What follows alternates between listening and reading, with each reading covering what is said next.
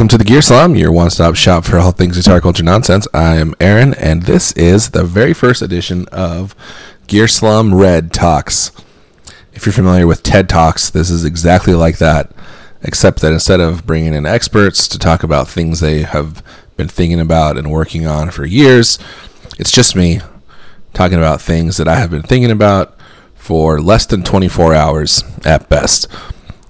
So the premise of the show is essentially anyone who's listening, anyone who's in the group can send me $20 via PayPal, and I will, within 24 hours, record a podcast on a topic of your choosing. I will maybe do a little bit of research, maybe do a little bit of work. It'll be less than 10 minutes long. It'll just be me talking into a microphone, rambling, but that's what it is. So here we go. This is the first edition. And I'm excited to be here talking to you. I'm excited to be doing what I'm doing. Today is the first edition of the Gear Slum REDTalks, and I'm going to be talking about a topic that was given to me by Noah Barnett. And that topic is looping. So I've talked about live looping before and how I don't like it. I think it's silly. I think it's goofy. I've very rarely have I seen a live act that does looping as a primary part of their sound that I've enjoyed. It's usually someone in a bar or a coffee shop just, I don't even know, making noise and laying down these lame pads that they can then noodle over or play an Ed O'Brien. It's not Ed O'Brien. What's his name? Ed Sheeran. Play an Ed Sheeran song because it's the same four chords over and over again. And there's momentum that it builds, but there's never any pullback. There's never any dynamics. It's never really that interesting. It's always just, here's a layer of me doing percussion with my fingers. Here's a layer of me doing single notes and single chords. Here's a note of me doing an arpeggio. Here's a layer now of me strumming. Now here's a layer of me singing.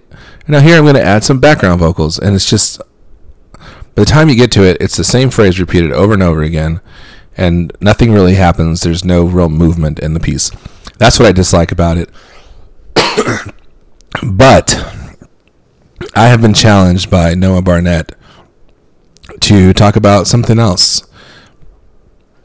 And that thing is a song called Axis and Orbits by an artist called Tracy something. I don't actually know. I'm going to have to go research the song. But here's what's going to happen. I'm going to listen to the song, and then I'm going to come back and I'm going to talk about my thoughts. Will my mind be changed? Will I be convinced that will I be convinced that live looping is not the worst thing? Is it better in recording? Who knows? All this and more in just around the corner. Maybe I'll insert a clip of the song here too, if I can find a way to do that without violating copyright laws or having to pay money. We'll see. I'll be back in a flash.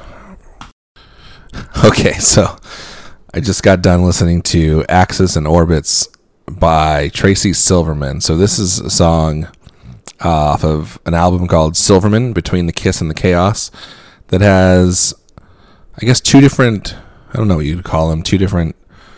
kind of movements or pieces with several movements within them. So the first is called Between the Kiss and the Chaos, which seems to be based on art. I did not listen to that yet. The second is Axis and Orbits, which is 4 parts. I listened to the first one, Axis and Orbits, and I actually listened to the second one called Camshaft, which I enjoyed quite a bit. It's a little funny. It's like tongue-in-cheek and kind of light, and which is, I guess, an interesting thing to say about instrumental violin music, but it absolutely is. I'll talk about Axis and Orbits first, and then I'll mention Camshaft at the end. So I took some notes. Basically, the song starts off with these kind of minor chord arpeggiated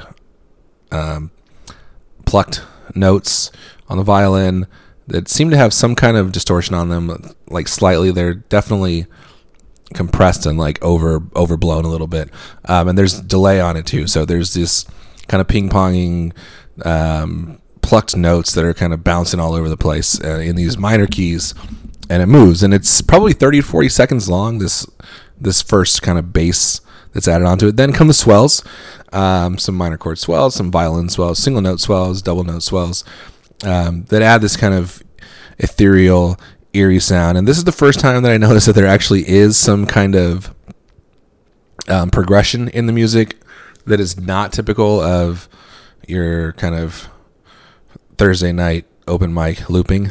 And I think the thing that has always annoyed me about looping is that it is so boring. It's like 8 bars, and then we're going to repeat the same 8 bars over and over again.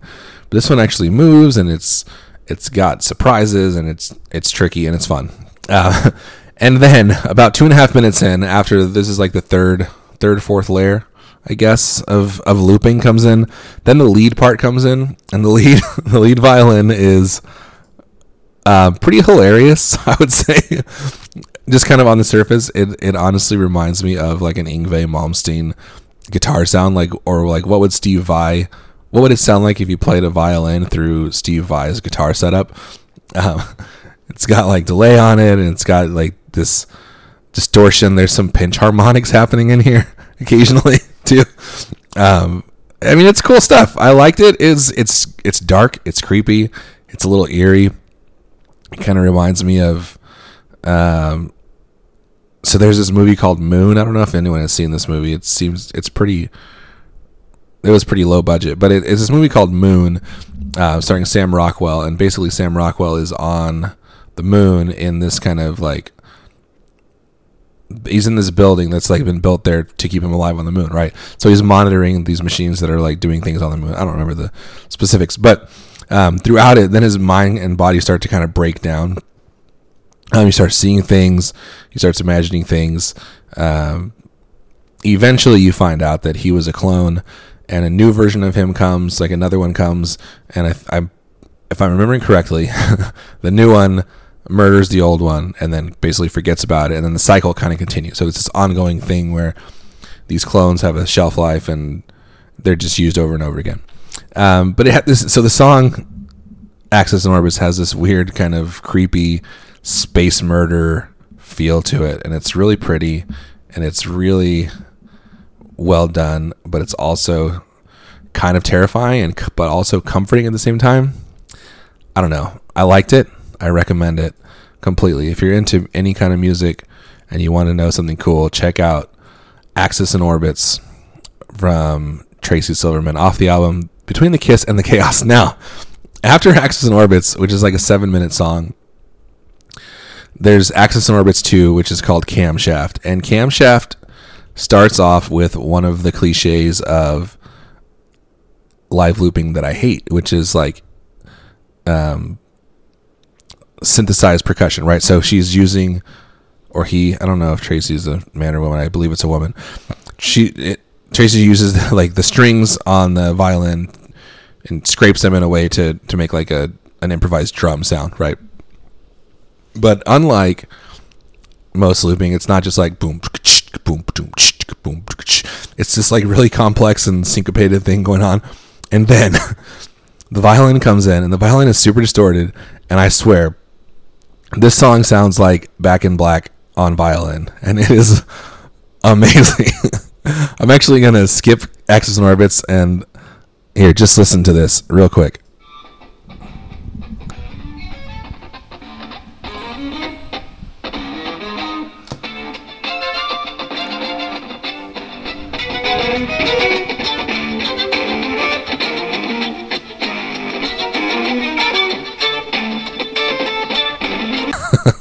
It's Back in Black on the violin.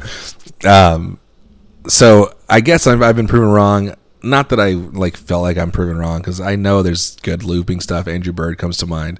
But the point is, it's fun to hate on things that are dumb. And it's even more fun when exceptions to the rule are presented and someone does something that's maybe cliche in a really interesting and cool way.